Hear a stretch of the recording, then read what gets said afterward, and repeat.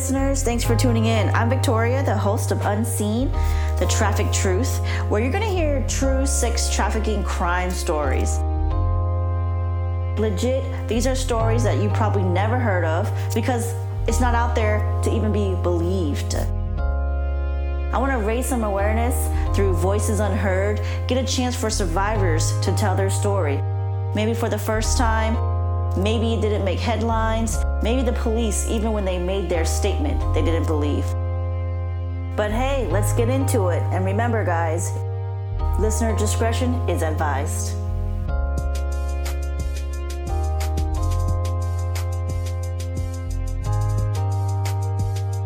You all don't see it, but it's right under your noses. It's right in front of your eyes if you just really look. You're taking the voices of the unheard and you're letting them be heard in a very safe space. It's just being able to tell my story to that one person who can relate or that one person who believes me.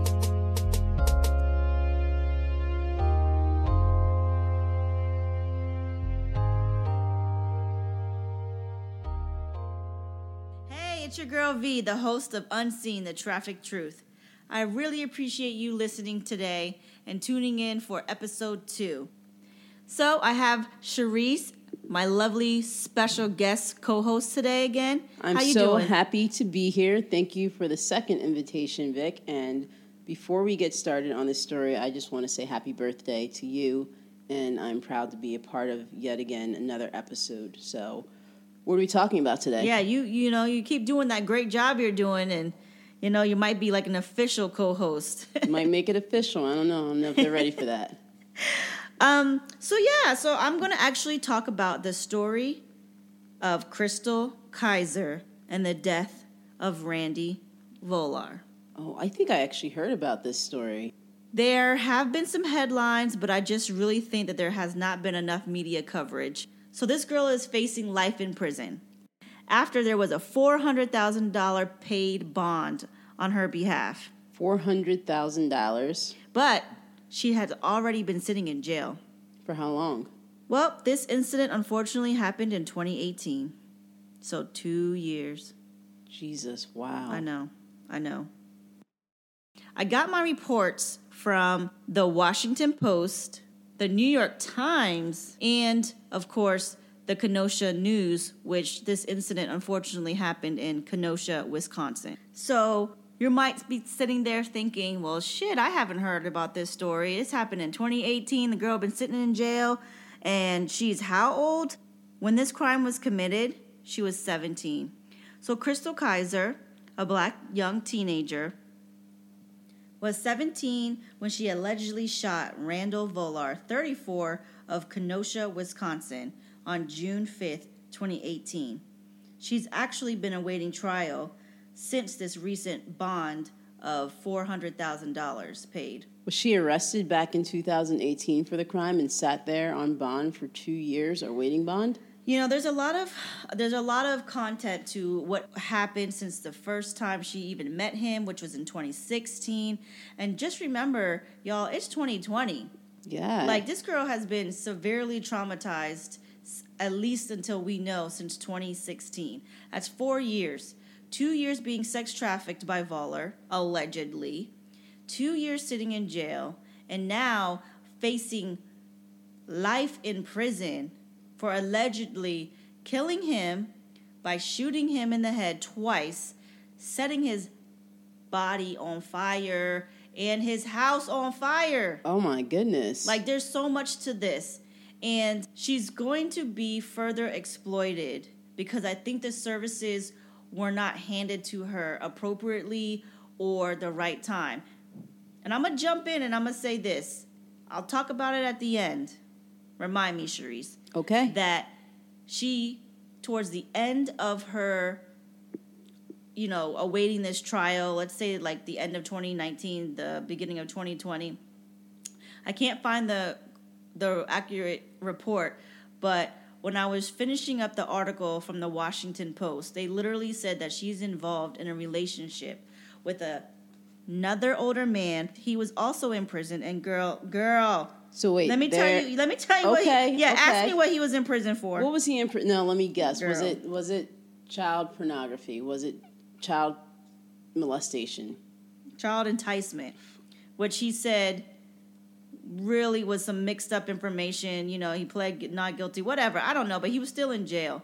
But now it's like she's further being victimized. And I hope that she is getting the services that sex traffic survivors need on top of her trauma of just experiencing the judicial system of a young black girl. Is Wisconsin even acknowledging that she is a victim of sex trafficking, or are they just going and trying to prosecute her for premeditated or murder, period?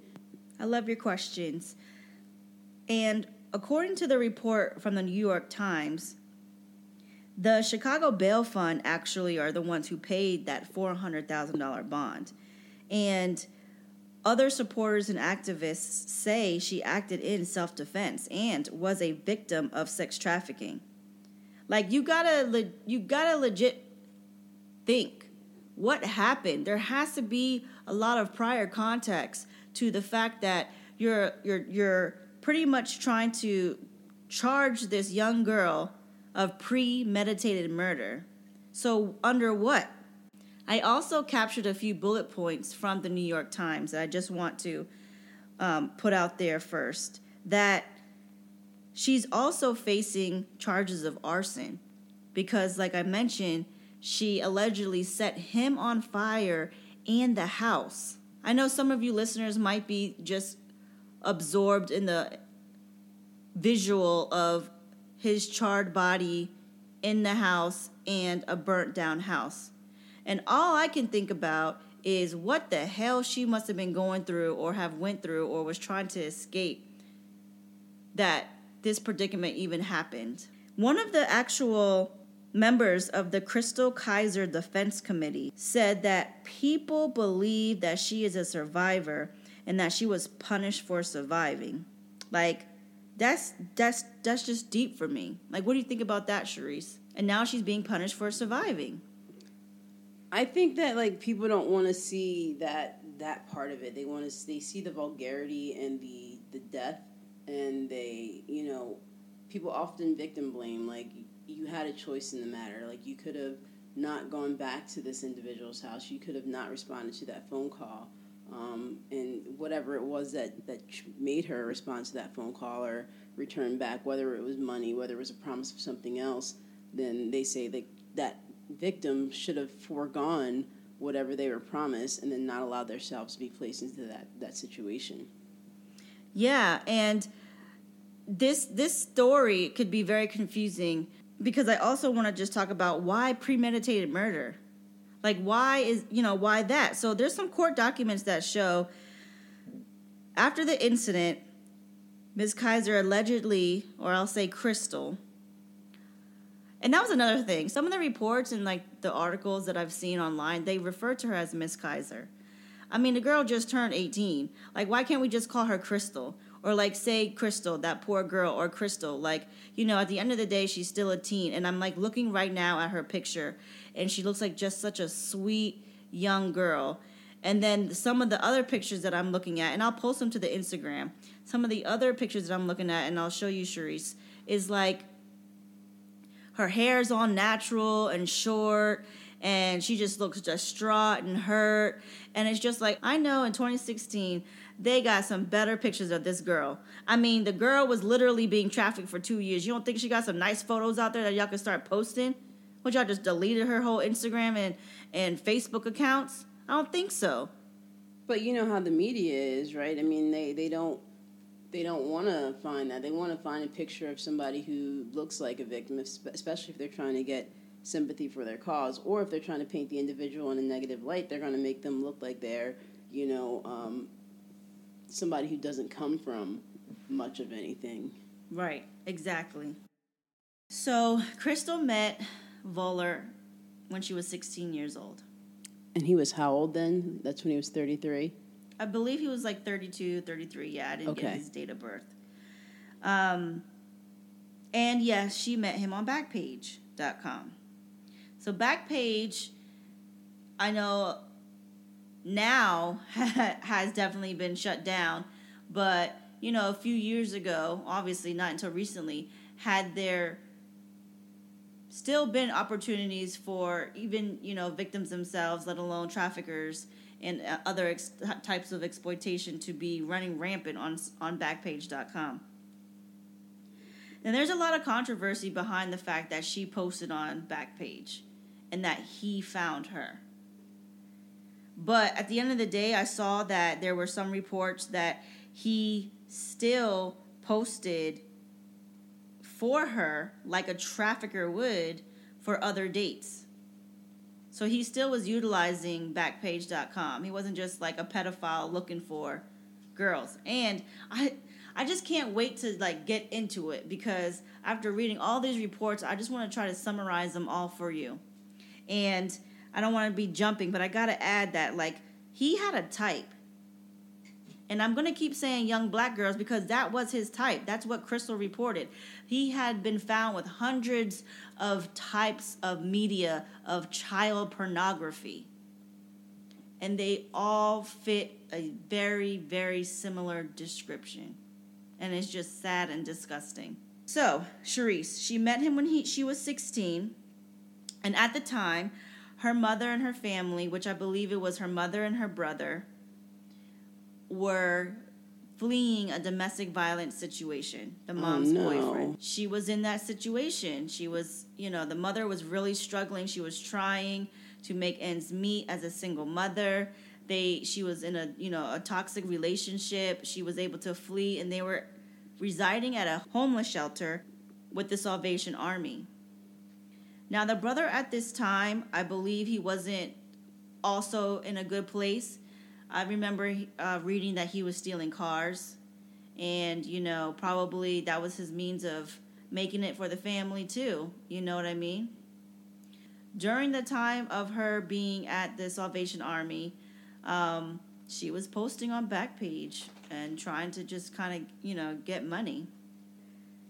I want to get into the night, but it's just I wish that there was more information about her night, because we don't know, and no one but herself can really say what she was experiencing, how did it get to that point.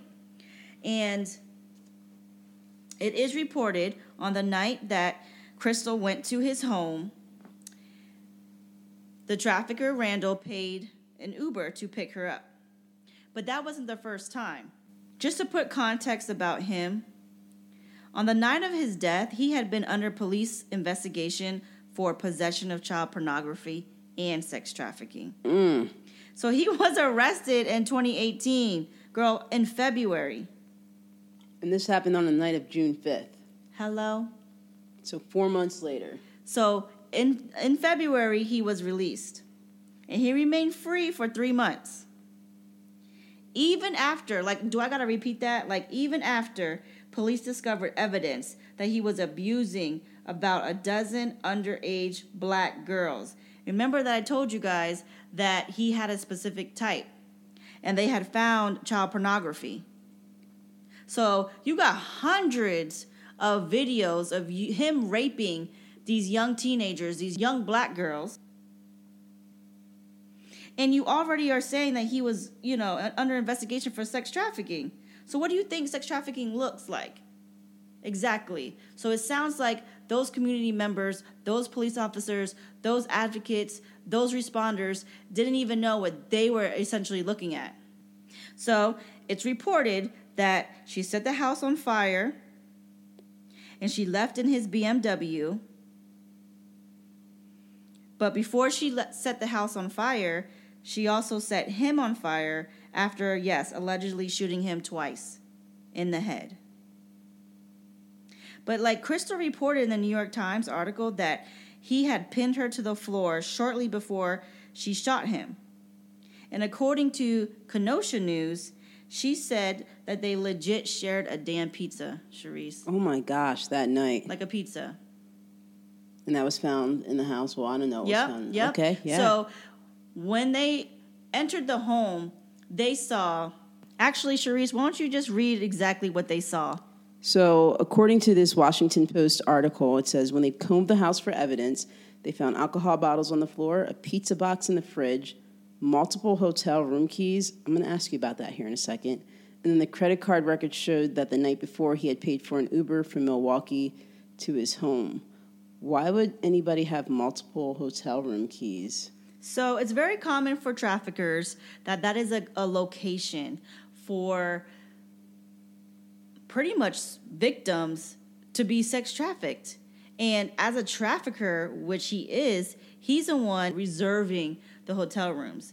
And remember in my first episode that I basically said that there are some hotels and motels being sued because they let trafficking happen right under their noses. So basically, he had all of these hotel room keys so that if one of his girls was going to have a client, for lack of better words, that's where that transaction would take place. And I know that sounds so heartless, but I guess that's the way I'm visualizing it in my mind. Yeah, no, it's a place for those rapists who rape people. Oh yeah, for money. And like, think about when we go, and I don't want to like relate to anything, but think about when we're getting ready to check out. How many times do we not go to the front desk? We just leave the key. Yep. Or we take the key. Or they give us 2 keys. He probably gives the girls the key, and he keeps the other one. Just in case he has to go and check on something. Yep. That is. I would not have put that together. Yep. So that's why it's just mind-boggling to me that they keep saying it was premeditated. Like, it doesn't sound like to me that she was planning to do any of this night. And let me jump real quick to how she even had a gun. Okay. So it was her and her relationship with a boyfriend. And I believe he was an older boyfriend too. I believe he was like 23. But he actually was aware of Volar. And he actually was like, at one point I read that he was like, yo, Chrystul, just stop seeing him. And, you asked a question before about the whole trauma bonding, but like she would legit say that he's her friend. Like Volar's her friend. Volar helped them get money when she was out. They came out of the shelter. Volar let them sleep, in a place that was safe. Oh yeah, that's what I forgot to say. She freaking moved in with him. Are you serious? Yeah. How you have a whole 16-year-old black girl living in your home, Volar? And I don't want to say whole black girl, but come on. Did you recently adopt one? Like, how you have a whole child living in your home, period, and you're not going through the state and fostering or adopting? Exactly. So the reason why they're still saying that it could, it's premeditated murder. Apparently the boyfriend gave her the gun because he was like, he's stalking you, you need protection. Like, I just want you to have this. And like literally that day is when she got the gun from him. Oh. It wasn't like she was carrying it around. She hadn't been carrying it around. Supposedly, that was the first and last night that she actually had this pistol. But because of this is why it's premeditated murder. She appeared on Facebook in a picture posted on June 8th holding the pistol, Charisse, and apparently said that she was not afraid to kill again. Wow. Also, it's reported that there were some text messages and other social media posts that show question mark, she could have planned it. Why else was she carrying that gun that night? And then you could just jump in on Facebook the next day or a few days after. The other thing is this damn car. So remember I mentioned that the brother was stealing cars? Yeah. In some of those text messages, it was actually found that she had said, "This is for you." And she gave Mr. Volar's BMW to her brother. Oh, so after he was killed, his BMW was taken and she allegedly took it and gave it to her brother. Yeah. And there was a report that I read that the trafficker's lawyer is saying that she planned to steal that BMW that night anyway and give it to her boyfriend. But are they using that as a basis of premeditation for murder? Like somebody killed somebody for a BMW, like shot him twice in the head, caught him on fire and his house on fire. For a BMW. Just for a BMW. Right, exactly. And remember I told you, like, the brother had already been, like, stealing cars and everything like that. So we don't know what was going through Chrystul's mind. Like, maybe she was like, I need to get away, because that's what happened. When she left the home, it was in his BMW. So is that the vehicle that she was caught in, and that's how she got caught, or was her brother caught driving that? No, girl, I don't even want to tell you how she was arrested. She was freaking arrested. Sorry, we gotta jump, y'all. She was freaking arrested on a night in her room. And they arrested her. They busted in her house, and they arrested her that way? Yes. How did they, like, and I know we're jumping, and I'm going to try and keep you on track, but, like, I mean, at the end of the day, how did they tie all of the evidence together to point at Chrystul? So, back to the car. Yeah, so back to the car. It says that the car was found abandoned in Milwaukee, and then there was like a receipt inside that led the cops back to a Family Dollar store. And then the security footage at that dollar store revealed that 4 teens had been driving the BMW, and then one of those teens said he had a sister named Chrystul Kizer. So I guess that's how they were able to tie at least the brother to the murder, and then he said he had a sister named Chrystul. And the investigation just kept going from there. Yep. And on the night of the fire, police found that she posted a selfie at 3:10 a.m. And behind her were curtains detective recognized from Volar's house. And her caption was, quote, "my mug shot," unquote. Are you kidding me?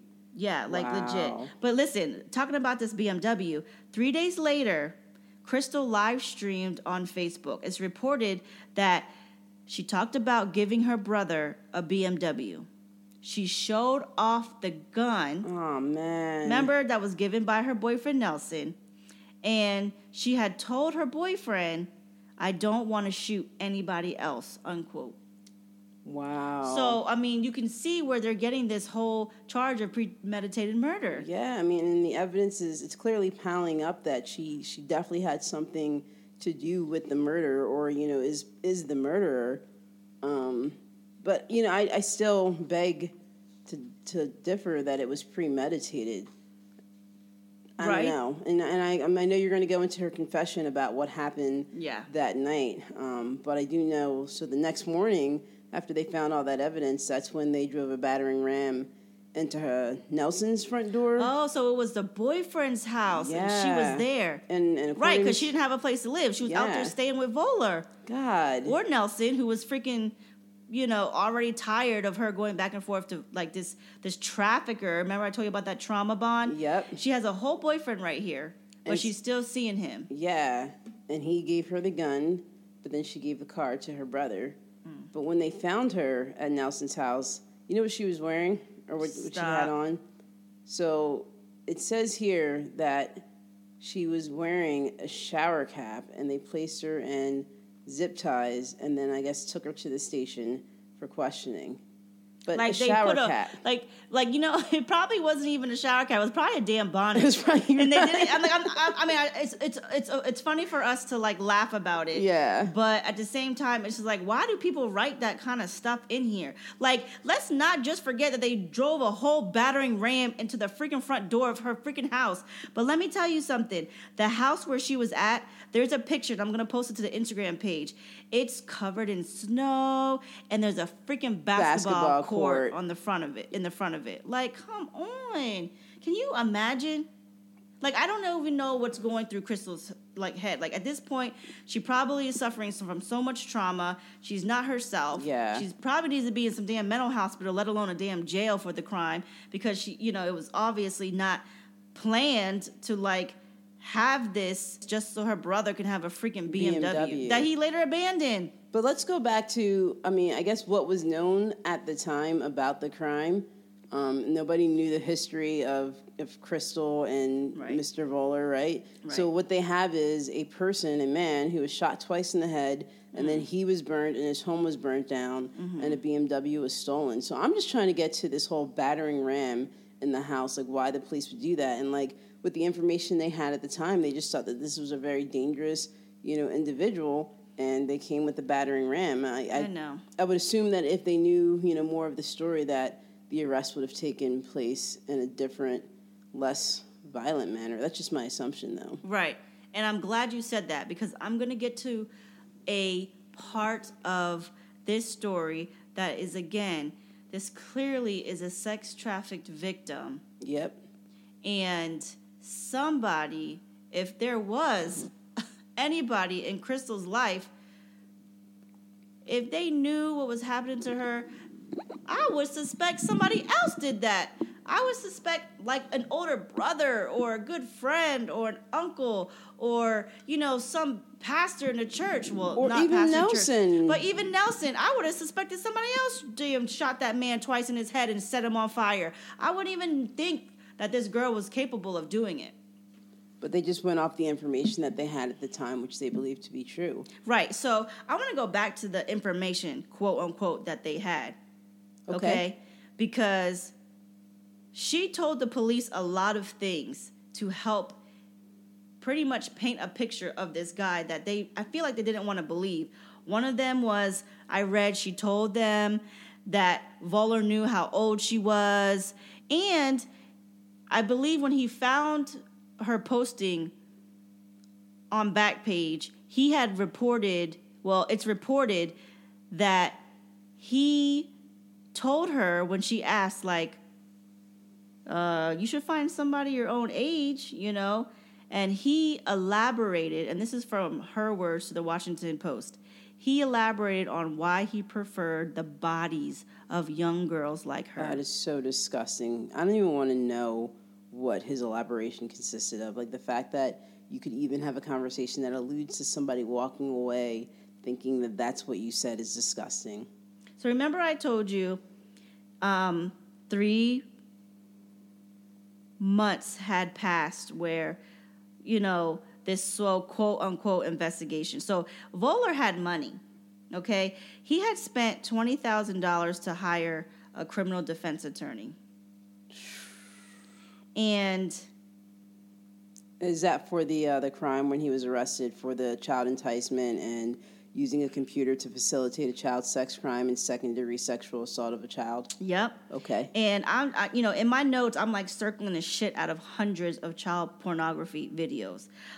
How can you release a man who has hundreds of child pornography videos, who technically is self-employed? If this don't put you as a damn child pornographer pedophile, I don't know what is. And then also, the officers had to watch the videos, right? And the lawyers and all the whatever. So they had to watch girls who appeared to be as young as fucking 12. Good God, Vic. I'm sorry I had to curse before that because I have a niece who's around that age. And more than 20 of those home videos, quote, home videos, was Volar with underage black girls. But they let this guy go. And the only reason why I'm saying, not the only reason why, but the emphasis is on black girls because in the Kenosha news, there was someone who runs a legal clinic for human trafficking victims in Wisconsin. So it's not like it's not a thing and people don't know about it in Wisconsin, okay? And what I told you guys before in episode 1 is there should not have ever been a term child prostitute. So she clearly says in an article to the Washington Post that children, especially children of color, are still seen as willing participants in the sale of sex. And research shows that black girls are routinely perceived as older and more sexually mature than their white peers. I don't know. What does that mean? Willing participants. Why? Why is this in a Washington Post article? Willing participants. These right. children are willing participants. Oh, so it appears that it's consensual, so there's no crime happening? Is that what's trying to be articulated? Yeah, and she's basically saying that there are still many police officers and prosecutors who are unfamiliar with these issues and regularly fail to recognize that under federal law, there's no such thing as a child prostitute. So how can you even view a child more sexually advanced or mature. Like, I don't even understand what that freaking means. But they have an explanation.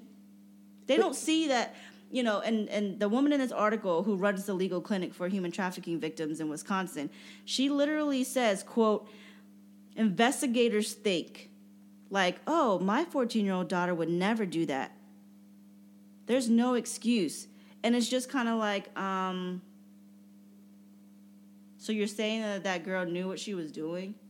You're totally not understanding the trauma bonding, which I told you before. Like, till this day, you know, she's calling him her friend. That was her friend. That was her friend who helped her get money. That was her friend who helped her family get out, you know, for her to have a place to stay when her family was in a shelter. I'm lost for words. But no, okay. So let me just say this, and I'll get off this whole rant.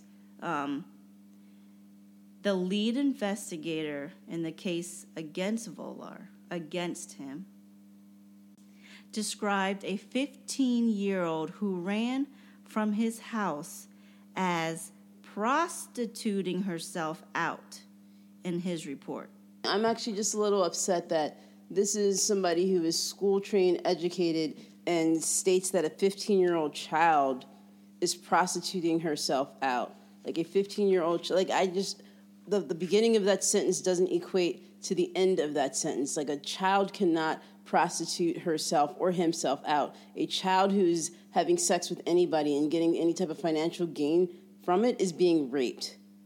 100%. There's no other way to freaking define it. Black, white, freaking Asian, whatever. They are being raped by another individual. And like the fact that we have people who are in charge and they are educated and they are smart and they are leading and they are helping these monsters get off that could consider a child as a prostitute, it shows what's wrong with our judicial system. Exactly. Is that the 15-year-old child that was in the February case, or was that from a different Thank case? you for talking about that. You're awesome. So, remember I was telling you about the February case? Mm-hmm. So, there was a call just before 1 a.m. to 911 on February 12th, 2018. 2018, same year that he was murdered. According to police reports obtained by the Washington Post, a 15-year-old girl calling from Volar's house told dispatchers that a man had given her drugs and now he was going to kill her. Then she hung up. Officers found her wandering the streets wearing only a bra under an unzipped jacket, her pupils dilated, and she said, "I think I've taken LSD." So in my notes, I put a huge question mark because I don't want to discount any of the services that were provided to this young lady after that phone call, if there were any. But my bold writing questions, were there any advocates at this point for that victim? Because at this point, I would be mortified if I received a phone call from a young girl anyway, and then when she was found, like, what were the officers doing at that point of when they found her, looking the way she was? In Wisconsin in February, I know it was cold. Well, it seems like the lead prosecutor was freaking titling her as a prostitute, or I'm sorry, quote unquote, prostituting herself out. Yep. It's disgusting.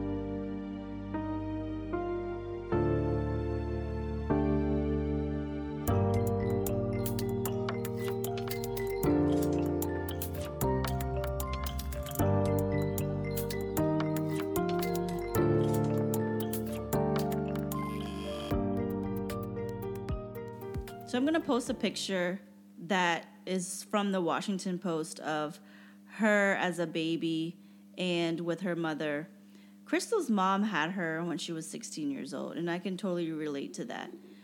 I don't like to have those vulnerable statements out there, but that is the trafficking truth. Do you know what I mean, Charisse?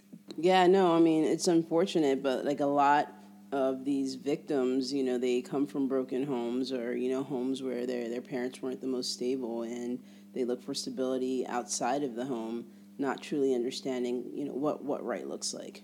Yeah. And, you know, In junior high, Chrystul earned a spot in Gary's Performing Arts Academy.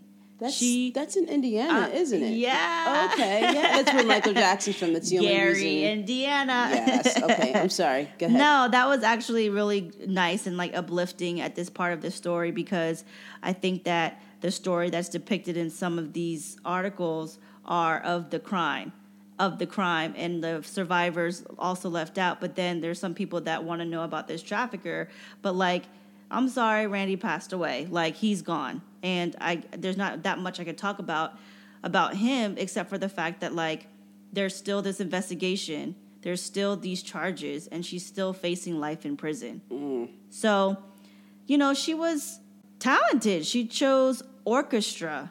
Come on now. If you see the pictures of her, and I know there's, you know, there's going to be people's thoughts in their minds and stuff, but, yeah, she doesn't look like she plays a damn instrument and would be in the orchestra. What did she play? The violin. Okay. Yeah, right. and, you know, again, like her mom was, you know, trying to make ends meet, and she couldn't afford a violin. She put money down on it, and it was just beautiful to know that she describes herself by talking about her music, and she literally calls herself a violinist. That is so nice. Yeah. But during that time of her basically perfecting her skills as being a violinist, her mom's boyfriend had turned more violent, and they were pretty much looking for a way out and, you know, trying to escape that situation. Yeah, of course. So they did stay, like I mentioned earlier, at the Salvation Army for a few months, but then they found an apartment. And this is after they moved away from Indiana to Milwaukee. Yes. Okay, and they were staying at the Salvation Army. Yep, and then they soon had found an apartment, and her mom got an awesome job, you know, trying to make ends meet. And at the time, unfortunately, yes, her brother was stealing cars. Chrystul started skipping school and hanging out with that older boyfriend of hers, Mr. Nelson. They were like fighting soon, like physically fighting. The Washington Post reports a witness saw Nelson holding Chrystul in a headlock and striking her with a stick more than like 10 times while dragging her through the parking lot. Oh now, my God. Picture her self-worth at this point. Already, like, you know, from that broken home, left that abusive or her mom had left the abusive relationship. Now they're staying in a shelter at the Salvation Army, and she's with this guy who's, you know, slightly older, 3 years older, but, like, you know, she thinks that she's in a good relationship, and this guy is beating her in the parking lots, like, in public, right? Like, dragging her. Like, so he pleaded guilty to battery. Okay. But she stayed with him. Yeah. There are also some traumatizing situations experienced through living in that magnitude. So, so now the fall of 2016. Okay. Mom got her apartment, right? She's still staying with Nelson, but it sounds like she's looking for a way out of that situation. Okay. She meets someone who told her she deserved better. And guess who the hell that was? Let me guess. Is that Mr. Randy Volar? Yes. So, because of the situation that survivors often face of guilt and shame, she did lie and say she met him at a bus stop, right? But then later she confessed that she met him after he responded to an ad on Backpage. And this is just heart-wrenching, like heart-wrenching. She basically said she needed money for snacks and school notebooks. And she said that a girl she knew showed her how to use the site. And guess who the fuck was the first to respond? I don't even have to guess. Mr. Volar. Yeah, like, I'm just even tired of saying his name. Chrystul. Like, I'm sorry that, like, a precursor to something that's really sad and connected to me because of the, you know, the shelter that I manage. It's like I say fuck before it, because poor girl wanted money for snacks and school notebooks. Like, there's services out there that can provide things for them. And I'm probably thinking that at this time, she's just like, I already stayed at the shelter. Like, I'm tired of asking people for stuff. Like, her mom's getting on her feet. She has a job. You know, I don't want to ask my mom for anything. It's just kind of like, this girl showed me. This girl's getting money, you know?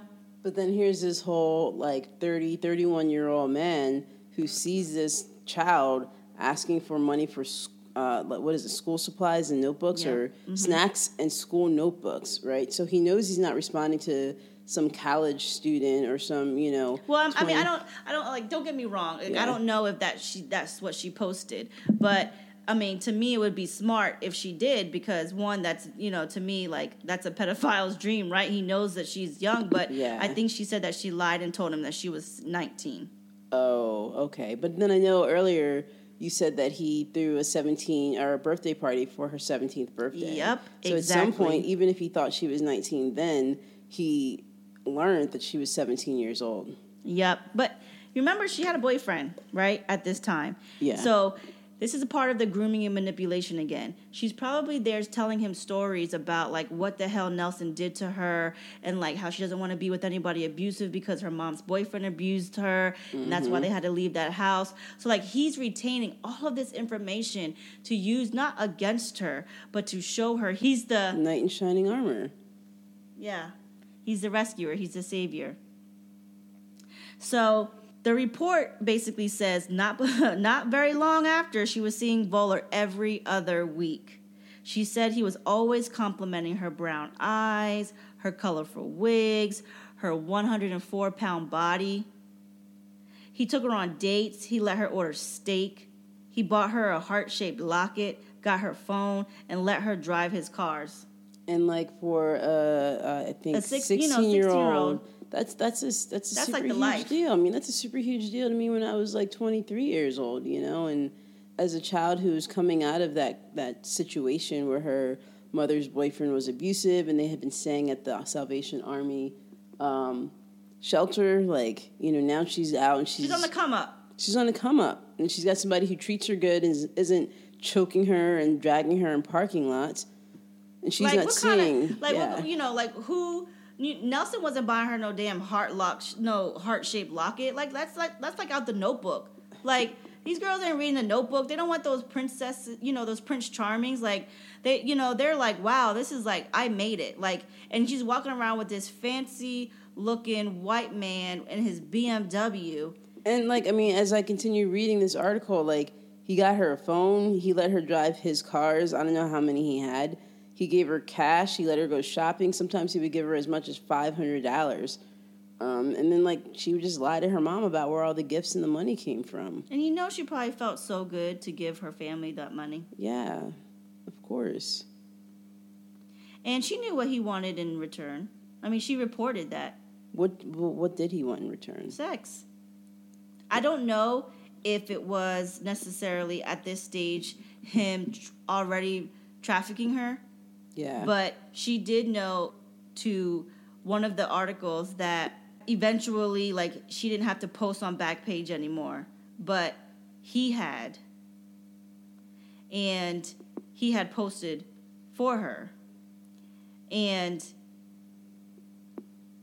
he kind of does this in the mix of different situations. I don't see where it was reported of her knowing that he was taping her. But again, she did say that he did show her videos of him abusing and raping other girls. Oh, it's so tragic. So maybe he's making her, again, as part of the manipulation and the coercion and all that stuff, that hey, I'm doing all these things for you. And remember, you pointed it out where there's something that happened between her and Nelson, and he paid her bail. Yeah, she didn't ask him to. So her brother, he had gotten caught. Well, no, he had stolen a car, and she had gotten caught by Milwaukee police driving that stolen car. And when they tried to pull her over, she sped away, and then she ran. And then she was charged with fleeing an officer. And in Wisconsin, 17-year-olds are charged as adults. So she was in jail for 55 days, and Volar paid her $400 bond once it was reduced. Wow. I'm just like speechless because that was a trap, you know, like for her to have to spend 55 days in jail anyway, amongst being raped continuously by him, knowing that it was for money, you know. And no, I have to correct you there because nobody gets raped for money. Like she was just being raped, and he was just trying to pay her silence with money. Right, and I apologize. And she was seeing that, or believing that money was something that was at least coming out of it. That made it okay. Made it okay. And she said that, and she still was calling him her friend. Yeah. You know, so now her friend bailed her out, you know. But in the Washington Post, it's actually reported that Chrystul said, yeah, he made clear what specific sex acts he wanted in return when he bailed me out. Wow. And she said, I told him that I never wanted to do that. And he said that I had to owe him that. But she never asked, literally, you know, for him to take him. I mean, she already spent 55 damn days in jail. Yeah, I'm pretty sure she was okay with waiting it out. Mm-hmm. Yep. So is this the point where she starts to cut or try and at least cut him out of her life? Well, you know, she's trying. And I think Chrystul had said that she told Volar she wanted to get serious with Nelson. Okay. And that she didn't want to see him anymore. And this is where the threats and the coercion start. And this is where that man, you know, the Romeo, the Prince Charming, the guy who is her savior, starts to really show his true colors. And basically, she said he started to talk violent and stuff, you know, like he was going to kill her. Yep. He said if I did that, he was going to kill him, because she said she wanted to stop talking to him. Yeah, and of course, you know, she never told anyone. Yeah, I mean, like, why would she call the police? Like, when her mom had called the police on the ex-boyfriend, like, the boyfriend always was able to come back. Like, cops never did, from her perspective, like, the cops never did anything, so why would she call the police for this situation? Right.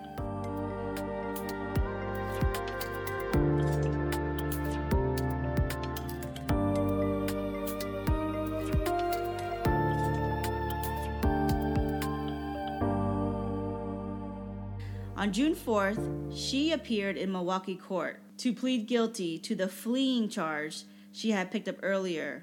Oh, so... nearly a year earlier. Yeah. So this is June 4th, 2018, the night before the neighbor called the house about the house being on fire. And isn't that crazy? Because, like, she's still with these two freaking, like, rapists. Like, she's, you know, not in a good relationship with Nelson, but she's with him. And then, like, she has Volar on the side, he's now at the point where he's like, you're not cutting me off. Yeah. And, like, she's just, like, in a really hard place. With these two grown-ass men. Like, Nelson is 20 years old. I'm sorry. He's a grown-ass man. And then Volar is 34? Yeah. She said that Nelson went with her to court. You know, this is the charge of her fleeing. Yeah. And by the afternoon, like, they were fighting. And she was worried, like, he'd hit her again. Like, nobody wants to be dragged across you know, parking lot. So she said, like, hey, I texted Volar and I was like, could I come over? To me, that's like, I want to be in a safe place, you know. So at 8:42 p.m., still on the night of June 4th, an Uber picked her up. Okay. Arranged by Volar. Which is the receipt that they found later on. Okay. And remember, she still said, I'm carrying that gun everywhere I go. So, yeah, the pistol was in her purse. Okay. To me, nothing sounds premeditated, but I'm just going to go ahead and keep my opinions to myself. She says, I had went to the house. He had ordered some pizza. We were smoking, and he asked me if I wanted to drink any liquor. And then he had gave me this drug.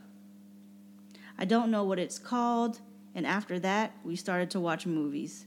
And then, that drug, it made me feel weird or whatever. She said Volar sat next to her, and he started to touch her leg, and then she, like, jumped and told him I didn't want him to do that. I remember an earlier report, Sharice, that, you know, she basically said that, wasn't he, like, pinning her down on the floor, and she was basically saying, like, look, to me, in my opinion, I would be thinking that she's like saying, I didn't come over here for sex. Yeah, like, no. I think what she was like, she was trying to get away because he had tried to make out with her or whatever, and then she tried to get away and she tripped, she fell, and then he got on top of her, and then he was trying to rip off her clothes and jeans, and she was like wiggling, like trying to get away, because something similar had happened with her and her boyfriend Nelson. Literally. Fought. And she remembers, and there's a report that she says that she remembers him saying that you owe me. Like Volar was basically saying, like, you owe me. Yeah. And at this point, she probably has no ownership of her body. Many sex trafficking victims, many, unfortunately rape victims as well, just, their survivor stories include the fact that they have no ownership of their body. They just, people are like, why did you just give up? Or why did you just give in? Or why did you return? And at this point, she's trying to, like, defend herself. Defend her body. And, like, why would she even lie at this point? And she's just trying to recount her version of the night, and what basically led up to it. Yeah. And, like, there's so many things going through her head, like you're saying. She's, like, trying to, one of the quotes is, like, literally her language. Like, she says it like this. He started to touch my leg, and then, like, I had jumped and tell him that I didn't want to do that. My goodness.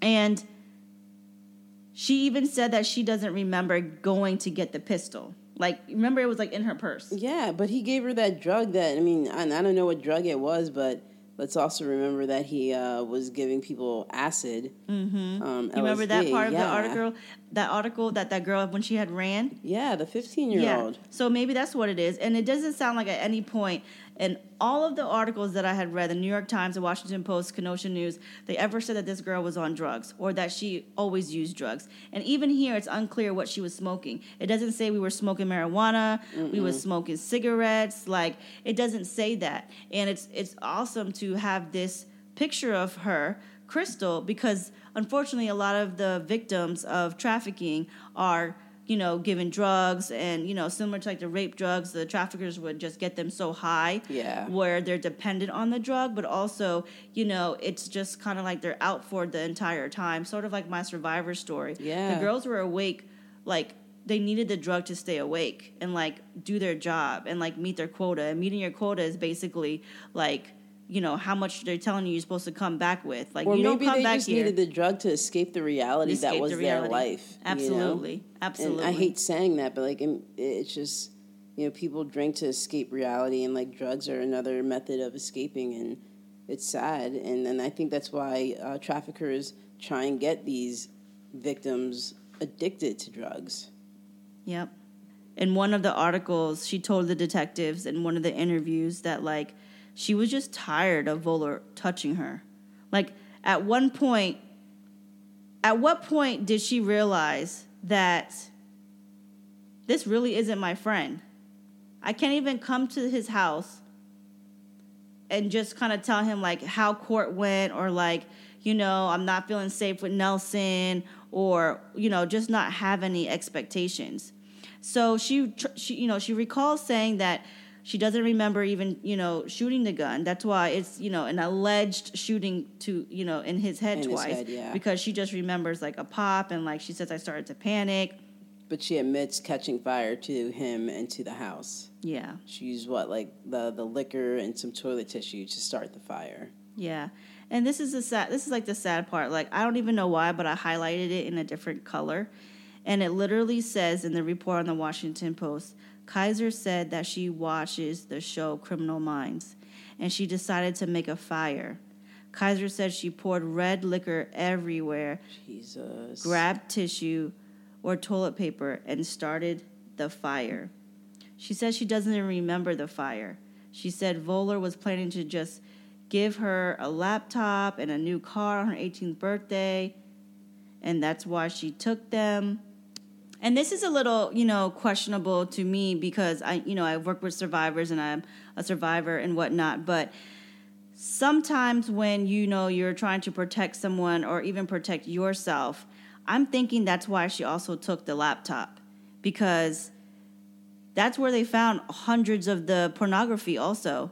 those videos. Oh, right? yeah. And then also she states that she took the car because he promised that to her for her 18th birthday, which to me is like she's such a child. Like, one, she's reverting back to Criminal Minds. Like, nobody should watch these shows and be like, yes, I'm going to do that, right? And then her childlike mind is basically saying, like, well, he's going to give me this car anyway. And now that he's no longer alive, like, I should just take it because it was going to be mine. Right. And it's just kind of like, you can't imagine, like, her train of thought right now with, like, everything she's doing from, like, grabbing the stuff to set it on fire, like, leaving the house, driving the car.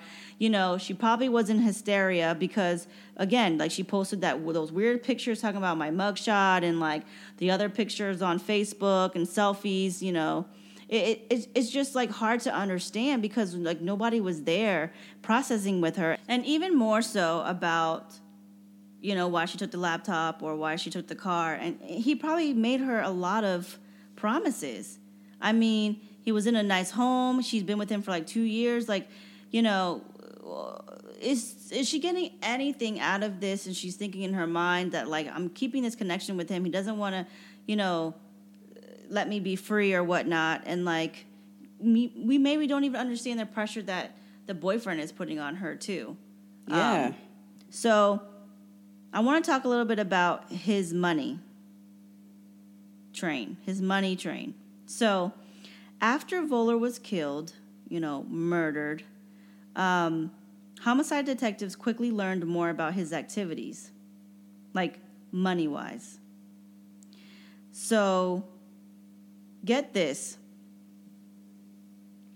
On the day of his death, police received a call from TCF Bank where most of Volar's money, which was $800,000 in assets, was housed. What? Now, and he was self-employed. Self-employed. Okay, I mean, some businesses, really just kick off. What was his self-employment business? Do you know? No, I don't know. But, okay. When you want to paint this picture of, in hundreds of pornography videos. But prosecutors would later also say that Volar's funds came from legal trading in cryptocurrency. Like, I know nothing about that. Is that like Bitcoin? Girl, okay. I have no idea. It's so crazy because on the day of his death, like, the police got a call, remember, from that TCF Bank representative. Yeah. They had flagged Mr. Volar's accounts between November 2017 and May 2018. Okay, this happened June 4th, into the night of June 4th. June 5th, yeah.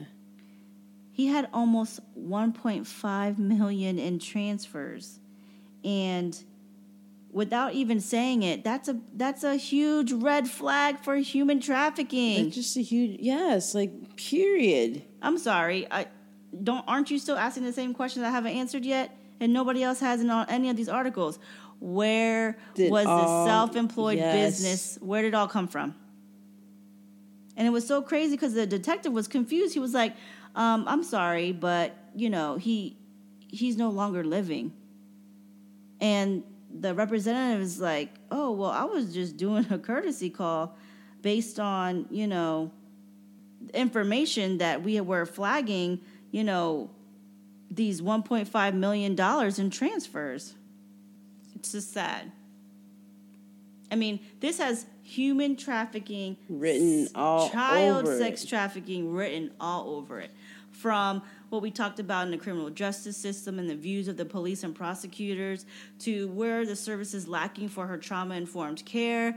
I mean, the struggles of, or should I say the vulnerabilities of these kids that, they say that, single-family home and low income and, like, she's really trying to get herself together. But then you have this perpetrator who's a pedophile and he's targeting underage girls and he utilized portals like Backpage. So, yeah, Charisse, it just pains me to think that the 2 years that she was in jail, she wasn't really getting the services that, could have, like, helped her on this journey. And there were some reports in the Washington Post that, I'm thankful that they included it, that, she was suffering from, some, like, night terrors, like she couldn't sleep well. She was trying to see, like, a counselor, but seeing a counselor makes her agitated. and she was trying to call home. She was trying to call home, but everyone knows how that works in jail. You got to have money on your books to be able to make a phone call. It's not this is my ignorance coming through, but it's not a inmate from so-and-so is trying to make a collect call from. Okay, wow, times have changed. Yes, times have definitely changed, and it's much like a profit, and they have to pay for almost everything. Okay, but amongst this time too, she was like trying to get stable and whatnot, and jail is not necessarily rehabilitative. No. In these aspects, I mean, she's facing life in jail for she's murder. 18 years old. She's 17. 18. 17. And what pains me is that she also moved to like another unit. So like there's that whole like I gotta get stable again and I have to figure out everything. And like one of the articles, like they mentioned, like she almost lost all of her belongings during that transfer. They were either thrown away or left behind. So like she has nothing. Like where can you start back up from that? And during this time, she was finding that hope and solace into and from another man, unfortunately. So, according to the Washington Post, again, like they basically said that she was getting a lot of letters, right?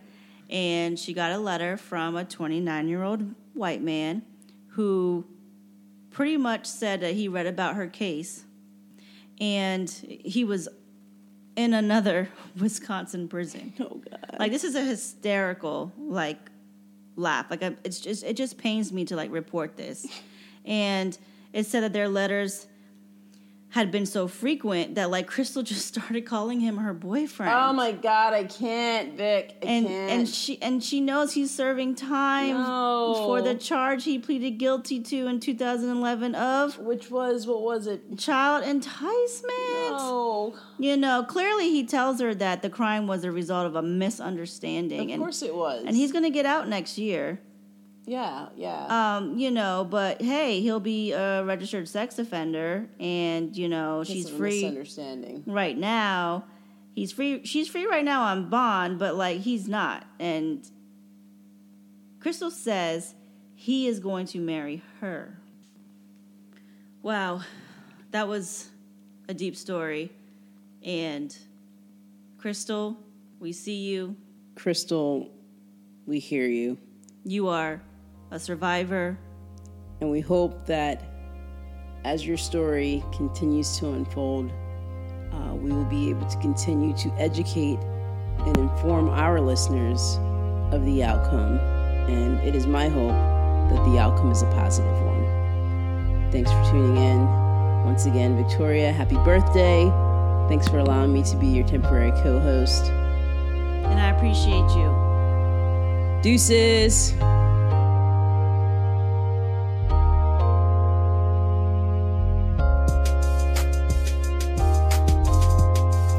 I want to thank you guys for listening today and leave you with some words of encouragement. Every time you tell your story, it sets you free. You will feel heard, empowered, and seen. That makes all the difference. But as always, thank you for listening. And if you want to get help or report a tip of trafficking to help someone else, or you need to find service referrals as you are a survivor, you can contact the U.S. National Human Trafficking Hotline by calling 1-888-373-7888 or by texting Be Free. That's BEFREE or 233-733, 24 hours a day, 7 days a week. You can also visit Polaris Project at polarisproject.org to learn more about human trafficking.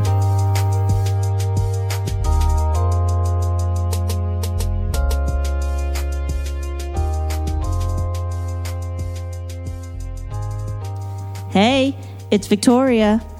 Okay, we got some more bonus stuff for you on Patreon. We're going to have a bonus episode featuring a special person. Yep, that's right. The angel that saved me that night. So come on, join Patreon today at Unseen Triple T Podcast. Again, that's patreon.com, Unseen Triple T Podcast, to get all the bonus episodes. And hopefully get to ask me some questions, answer some questions for me too. All right, guys.